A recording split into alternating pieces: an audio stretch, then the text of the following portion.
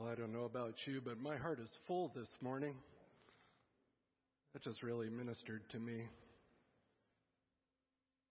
Thankful to be here with all of you, and thankful the other leaders could get away and be renewed, and it's a good time for them, I hope.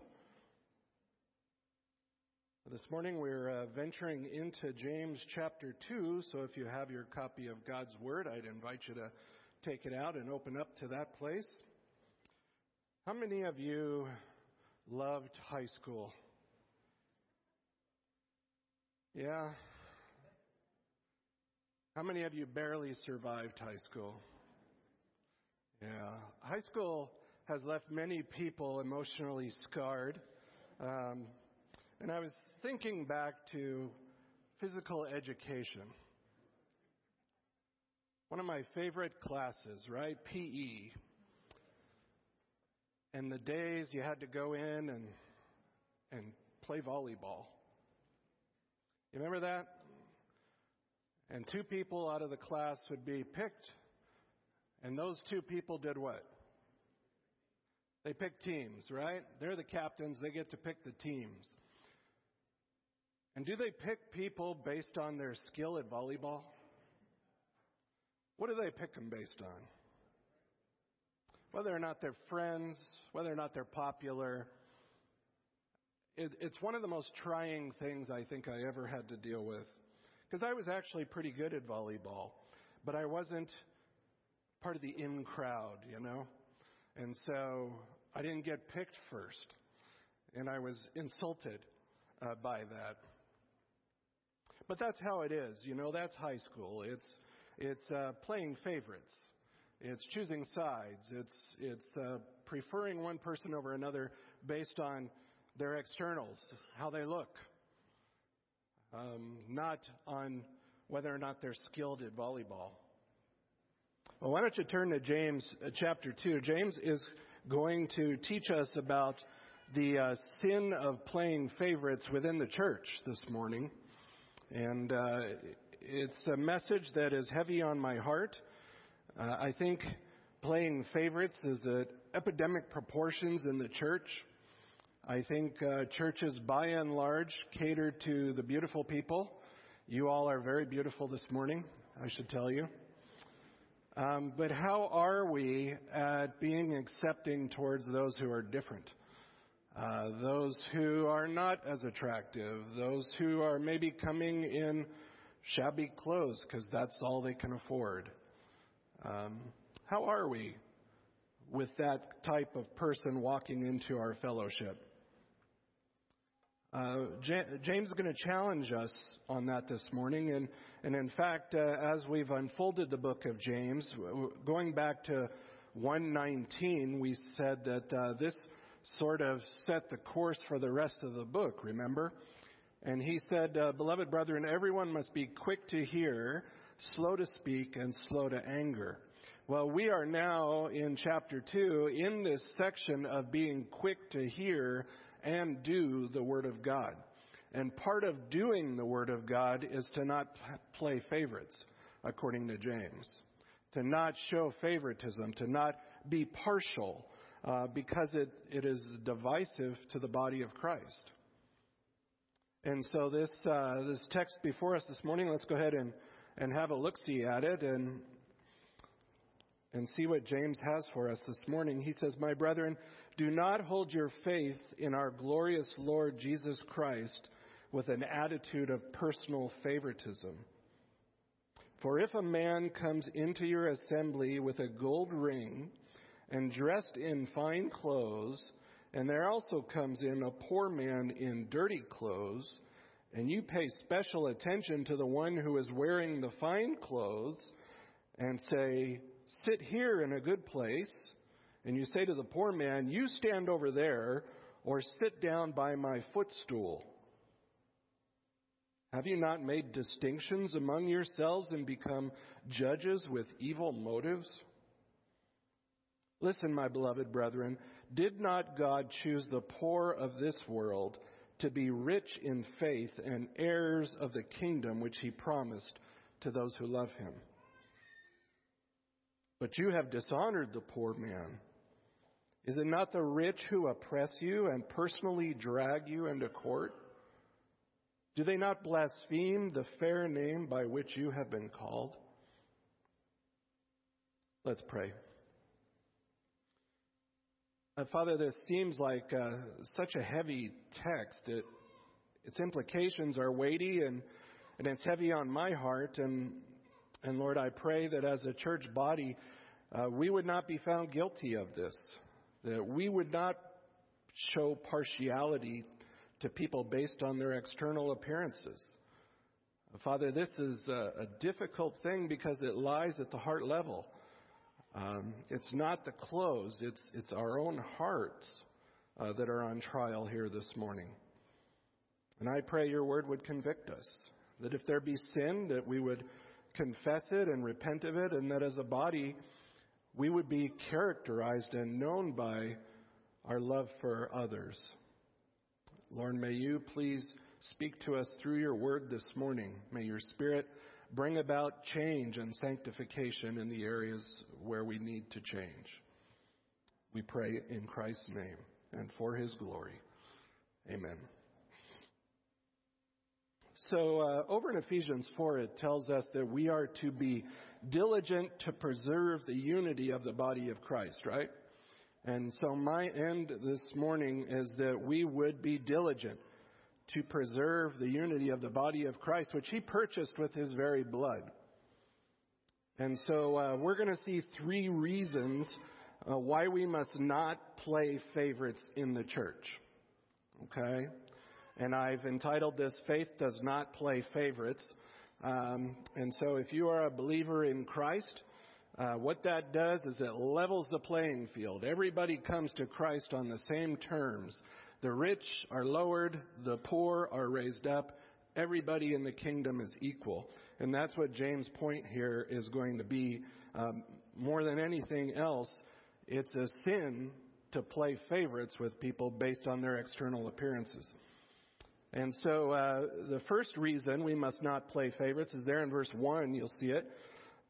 It's playing favorites assaults the glory of Christ. He says, my brethren, do not hold your faith in our glorious Lord Jesus Christ with an attitude of personal favoritism. And so James is basically saying faith doesn't play favorites. You cannot do that. If you name the name of Christ, you can't prefer one person over another based on externals. And it seems clear that he's talking to believers, right? Because he calls them what? My brethren. So he's prohibiting them from doing something based on the language that is apparently going on in the early church. Remember, we said James is an early epistle, and so this was happening in the early church. And some of the language in the text sort of betrays that this is not a hypothetical scenario. This is an actual thing that has happened. And he's not pointing to a specific instance, but he's saying, listen, this is being done and this can't continue. So he says, do not hold your faith. Literally, do not be having the faith. Do not be having the faith. It's talking about the inner quality of your faith. And it's like, don't hold your faith. Do not be having the faith in favoritism. And notice it's the faith. It's not your faith. It's the faith. There is one faith, and James is calling us to that one faith, and he's saying, do not be having the faith in favoritism. Now, personal favoritism, this is the only use of this word in the New Testament, and it's a compound word. And I'll try to say it in Greek, but good luck. It's prosopolemsiais, right? And that came over from the Hebrew phase, which is a lot easier to say, which is panim nasa. And what that literally means is to lift up the face of a person. It's to be a respecter of persons, to look at their face and sort of assess them based on what they look like. Leviticus 19:15 kind of gives us the background on that word. And it says there in Leviticus 19:15, which is part of the Old Testament law, "You shall do no injustice in judgment. You shall not be partial to the poor, nor defer to the great, but you are to judge your neighbor fairly." So it was built into the law that people were to judge with equity. They were to judge fairly toward those who were of poorer circumstances, and those who were rich were not to be favored over the others. The law commanded respect for the entire people of God, particularly toward the needy and the defenseless. It runs all through Leviticus 19. So in other words, do not show favor to one person or another based on externals.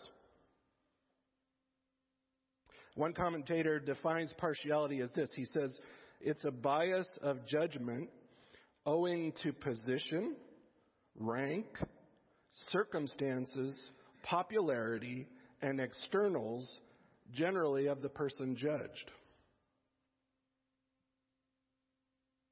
In our modern day vernacular, we might say we might call it being judgy, right? How many of you have been called judgy? Someone taking another at surface value as though it were indicative of what's on the inside. And saying, I see the outside, and I'm going to judge you based on what I see, without knowing anything about them. And James says this is a huge no-no. Huge no-no. We are not to be having the faith or holding it in a judgmental way. We're not to play favorites where the gospel and other people are concerned. And why not? Well, this verse ends with an unusual phrase. The faith is in something. Do you see that in the text there? Verse 1. It's the faith in our Lord Jesus Christ, who is the glory. That's literally how it reads. You have probably alternate translations. Many people have struggled with how to interpret this last phrase. But I think the evidence points to the way I just translated it. There have been several suggestions. Some have said it's the Lord of glory. Others have said it's the glorious Lord Jesus Christ. Others are our Lord from glory. And then I see it as what's known as a genitive of apposition linguistically, which means it renames the thing before it, right? And so it's Jesus who is the glory. It's Jesus who is the glory. It's another name for Jesus Christ. It renames who he is. He is the glory. And what James is basically calling Jesus here is he's equating him to the Shekinah glory in the Old Testament. And this is not unprecedented. You can look at Romans 9:4, 2 Corinthians 4:6, Ephesians 1:17, Hebrews 1:3. The name Shekinah was not only used by the Jews of God, but it was used of the Messiah in the Old Testament.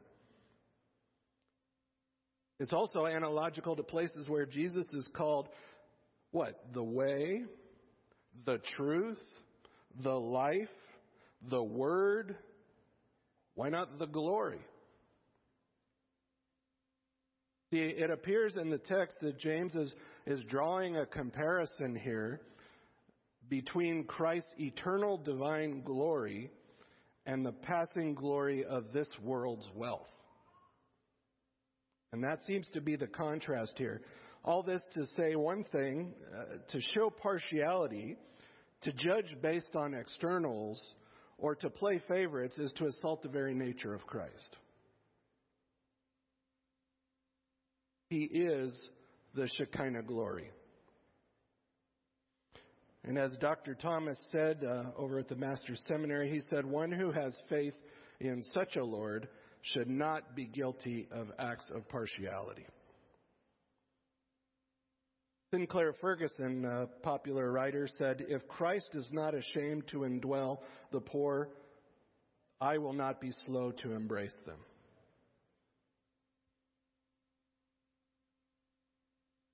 Why don't you turn to Philippians chapter 2 real quick. This is one of my favorite chapters in the entire Bible.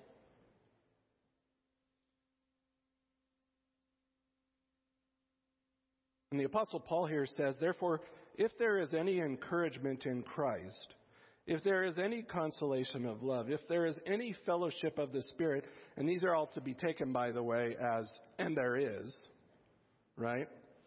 If there is any affection and compassion, and there is, then he says, make my joy complete by being of the same mind, maintaining the same love, united in spirit, intent on one purpose. Do nothing from selfishness or empty conceit, but with humility of mind, and here it is, regard one another as more important than yourselves. And do not merely look out for your own personal interests, but also for the interests of others. And then he says in verse 5, have this attitude, which is literally the word mind.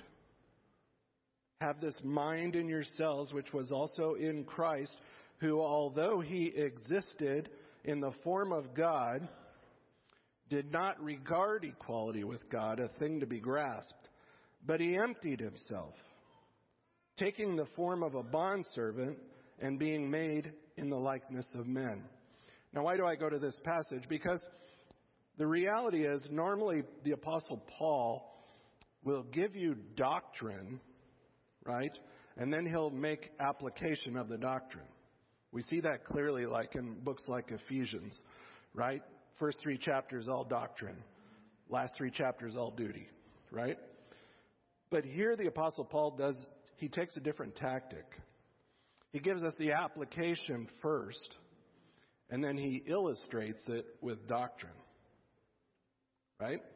So he tells us and the church to do what? To defer to one another, to prefer other people over ourselves. And his illustration of it is with the greatest example of self-humiliation he could possibly think of, Christ. Christ humbled himself in mind, and then he assumed the posture of a servant. He allowed himself to become man, and then to self-abase to the point of a common criminal. Right?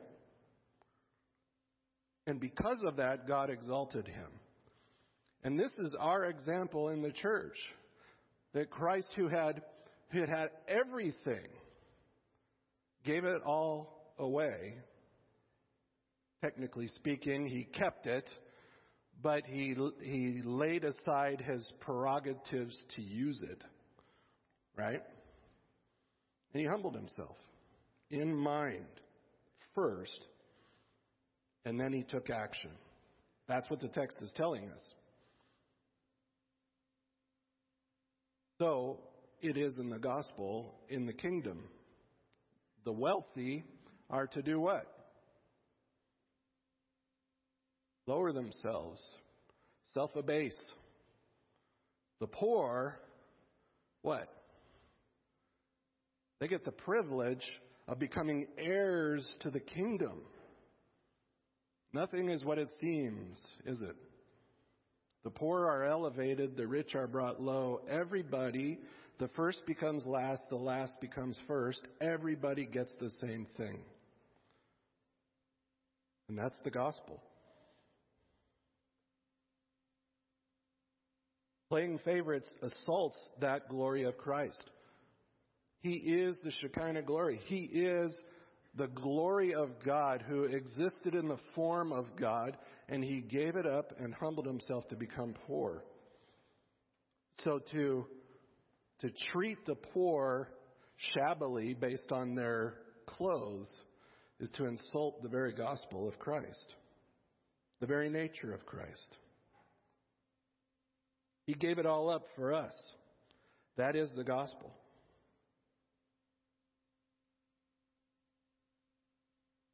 So playing favorites assaults the glory of Christ. Secondly, playing favorites asserts evil motives. Verses 2 to 4. James uses a hypothetical situation here, like I said, to get to the heart motives behind the favoritism that is being shown in the church. And it's hypothetical to one point, but as I said, it's based on fact, right? The names have been changed to protect the innocent. The use of the word for here at the beginning means it's a gar clause, what they call in Greek. And what that shows us is that verses 2 through 4 are explanatory. They explain the first verse, meaning that favoritism is easily recognizable as sin. And there's two truths about favoritism you need to be aware of based on this little vignette here, this little picture. And the first one is that favoritism is biased to externals. You see that where he says the man comes into your assembly, and what do you notice about him, first of all? Right? He's got a big gold ring on. You take notice of that gold ring, and he's dressed in really fine clothes. And the text says, at the same time, a man dressed shabbily comes in. And so the church is faced with a dilemma, right? We have to care for both of these people. We have to welcome both of these people. Which one are we going to run to? And shame on the church. Who do they run to? They run to the rich guy because he looks better. So they tell him, you sit here in the best seat of the house. Right? And they tell the poor man, you stand over there in the corner, or you can come sit down next to my footstool. Or, more to the point, upon my footstool. The idea here is that I can rest my feet on your neck like a conquered victim. The picture taken from the Old Testament, it's supposed to show complete humiliation.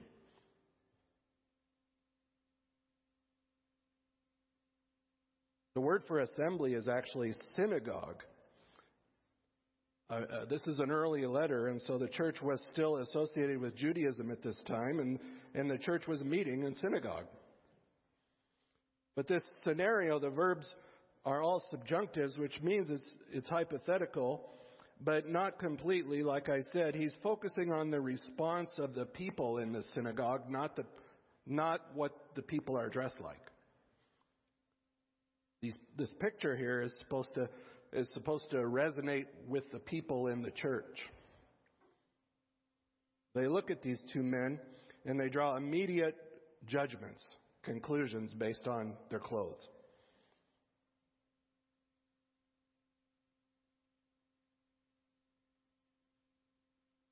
Second, favoritism is blind to internals. So it's biased to externals and it's blind to internals. And he says, have you not made distinctions among yourselves and become judges with evil motives? It literally reads, did you not judge in yourselves and become judges with evil thoughts? The basis for the response is twofold. They look at the outside and they neglect to take a look at the inside. The real problem here is not the people entering the synagogue. The problem is the heart motives of the people who were professing believers. And consequently, how they were treating their guests. People who came to hear the gospel, or people who had believed in Christ and were coming to fellowship. See, the believers acted in accordance with worldly values rather than uniting around the principles of Christ. A true understanding of the gospel would have flipped this scenario completely, right? Christ is most glorified in the humbling or the lowering of the wealthy and the raising up of the poor. It should have been the poor man who was given the best seat in the house. It should have been the rich man who voluntarily sat on the floor or stood in the corner.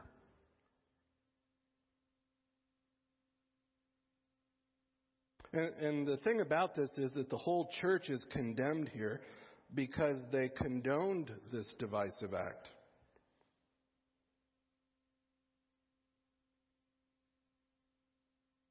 See, the gospel upends social relationships within the church.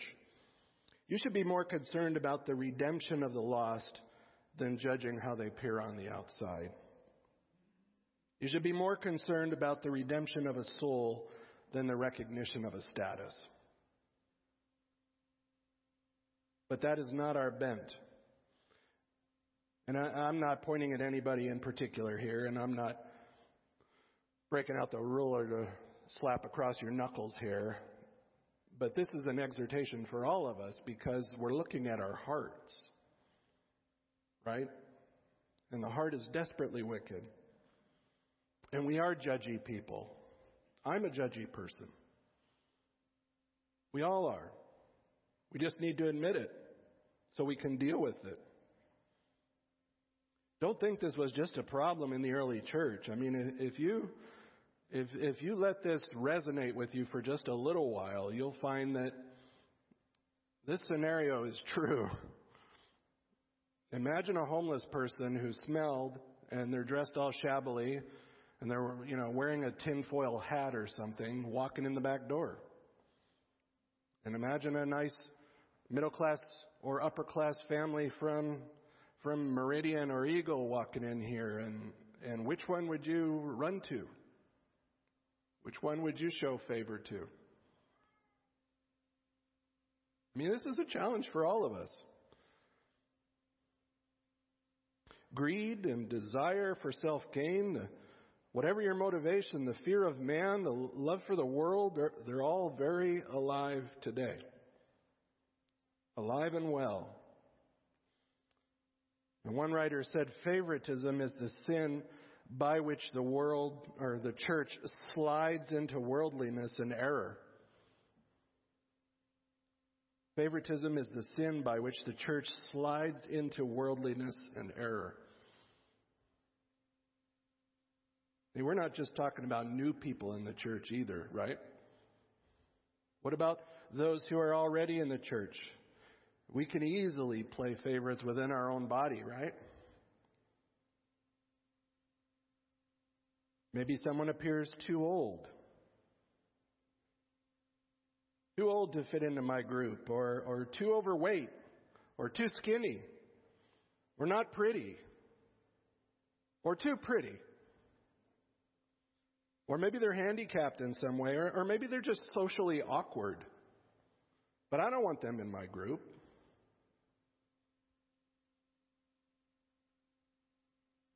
So how do you respond?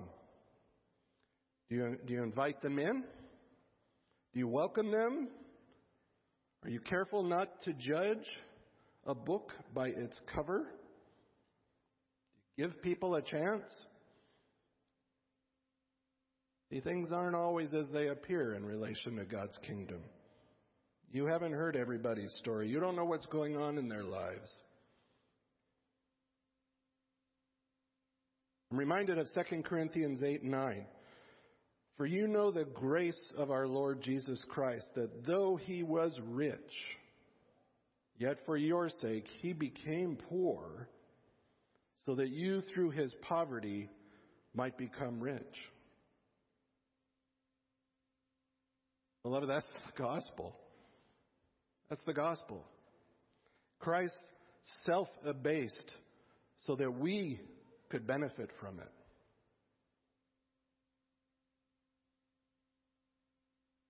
He became poor so that through his poverty, you and I might become rich. Heirs to the kingdom.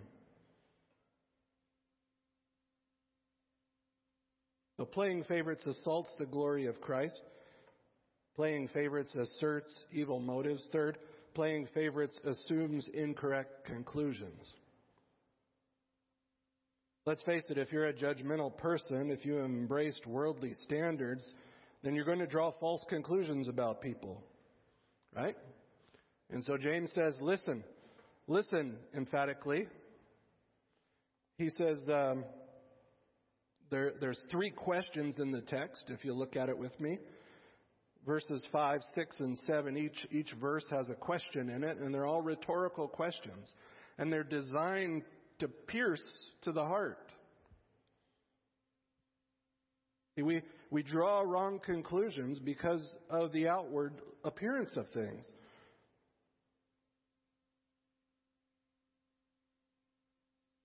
But look at the first question in verse 5. Listen, my beloved, did not God choose the poor of this world to be rich in faith and heirs of the kingdom which he promised to those who love him? Answer is yes, right? Absolutely, he did. And one writer said such a statement should supersede all lesser considerations.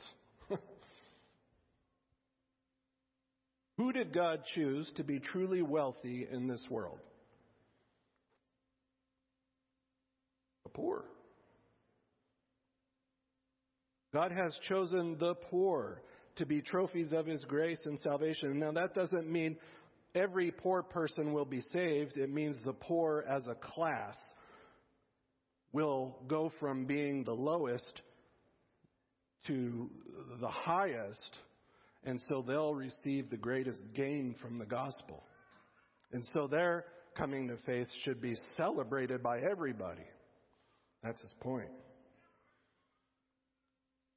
See, it's by God's design that the poor be elevated to a lofty position and made heirs of the kingdom. The verb here, choose, is the verb for God's election.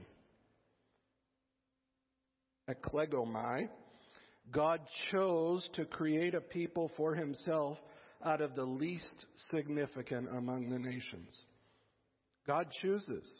He chose, he elected the poor in order to raise them up. Put them on display as trophies of his grace. They were chosen to be wealthy in faith, not rich according to worldly standards. And I say that because what do we see nowadays? Right? If you believe in Jesus, you can have it all, right? Your best life now. You can be wealthy. And the health and wealth false teachers, they tend to rob the poor by promising them wealth in this life. They warp, they manipulate the gospel to make them think that if they just give, that God will repay them in wealth. They couldn't be more wrong. It's not worldly wealth that we're talking about. It's the wealth of the gospel. The wealth of faith in Christ. The riches of his grace. Second question. Who are the ones that persecute the church? Is it the poor people or is it the wealthy? See, James says, you've dishonored the poor man. Is it not the rich who oppress you and personally drag you into court? See, as a class, it's the rich who suspend justice and fairness by fraud and oppression of the poor in order to increase their wealth. How do the wealthy get wealthier? They rob the poor. Their pile becomes bigger and everybody else's becomes smaller. And they tend to prey on the less fortunate. And in the early church, they defrauded and exploited others, yet The church was celebrating their arrival into the assembly rather than celebrating those that were the recipients of the greatest measure of God's grace. Those who had gone from abject poverty, I had a hard time saying that, abject poverty to entrance into the kingdom as heirs and children into the family of God. See, the rich were dragging the poor into the courts like common criminals, and the church was doing nothing to defend them. They were complicit in it. The church was playing favorites with the rich. And unfortunately, many still today, to this day, we should read the book of Job and really seriously think about it, but many still see a connection between worldly wealth and the blessings of God. Right? If you're really blessed of God, you'll have the big house, you'll have the cars, you'll have the big bank accounts. God is blessing you, right? That's not the gospel. You know that, right? If anything, God is going to humble your circumstances to separate you from worldly wealth so you'll become more dependent on Him. That would be the grace of God in your life. That would be something to celebrate. Jesus said it's harder for a rich man to enter the kingdom of God, right? Than it is for a camel to do what? How many camels have you seen go through the eye of a needle?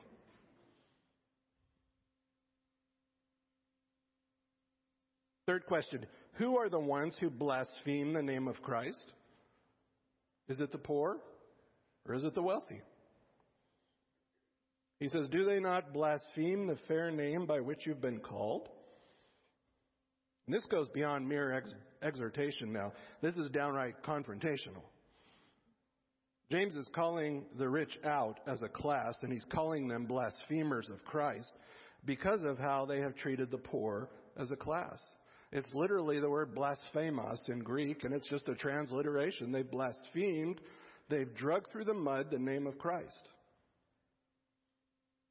They sin against the poor, they play favorites, they've honored the rich, and in so doing, they've dishonored Christ. And by the way, this is not a call to socialism. I am not a socialist, okay? Just so we're clear on that. But it is a call to equality in the gospel and in the body of Christ. In Christ, we are all one, right? There is no Jew, there is no Gentile, there is no slave, there is no free, there is no male, there is no female as far as equality in the gospel goes. Yes, we all have different roles, but as far as what we all are and who we are in Christ, we are all the same and we are all one. Right? So the church should not shame those who are struggling financially. Nor should it celebrate the wealthy as though they're better or more blessed. See, the gospel is the hope of the poor, and it calls rich people, rich believers, to repentant self-abasement. Can you imagine what this was like in the early church? Social class like today was a huge thing. Somebody would be sitting in a pew next to a poor person. Or they would have Jews sitting next to Gentiles, right? Men and women sitting next to each other, all together equal. That's what the church was. And those who had money, we see in the book of Acts, or they had a lot of land, like Barnabas, they were selling it off and giving it to the apostles to distribute. The text says to any as had need. They were giving stuff away because they expected Christ to return at any time. And they just didn't want the worldly wealth because they saw the kingdom coming on the other side. Right? And so they were thinking with eternal mindsets. They were not thinking about the here and now.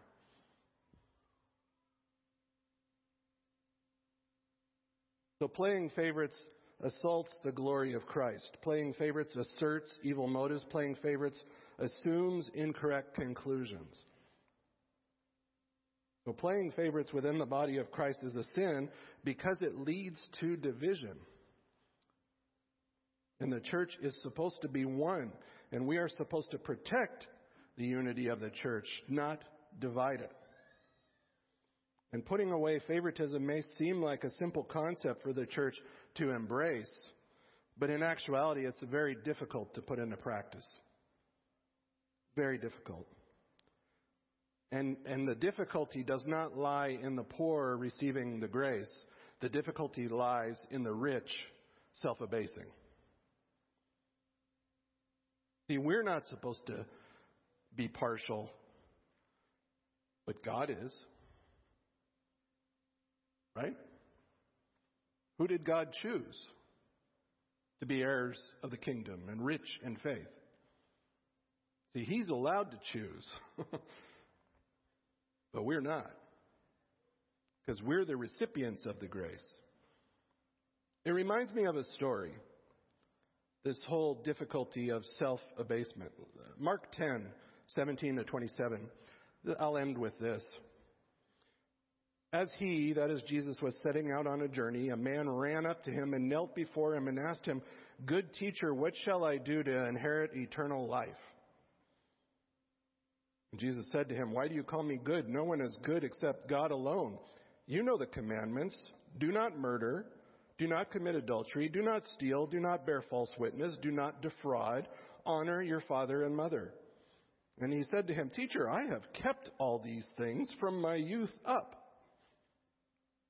And looking at him, Jesus felt a love for him and said to him, okay, stop right there for a minute. Jesus could have just let that slide, but it says he actually felt love for him, so he spoke the truth to him to wake him up from his wealth, right? To snap him loose from his false security. So verse 21, looking at him, Jesus felt love for him, and he said, "One thing you lack, go and sell all you possess and give to the poor, and you will have treasure in heaven, and come follow me." But at these words he was saddened, and he went away grieving, for he was one who owned much property. And there we get the story. Jesus, looking around, said to his disciples, "How hard will it be for those who are wealthy to enter the kingdom of God?" The disciples were amazed at his words, but Jesus answered again and said to them, "Children, how hard it is to enter the kingdom of God. It's easier for a camel to go through the eye of a needle than for a rich man to enter the kingdom of God." And they were even more astonished and said to him, "Then who can be saved?" And looking at them, Jesus said, "With people it is impossible, but not with God. For all things are possible with God." See, the concept isn't hard, but our hearts are. Let's pray.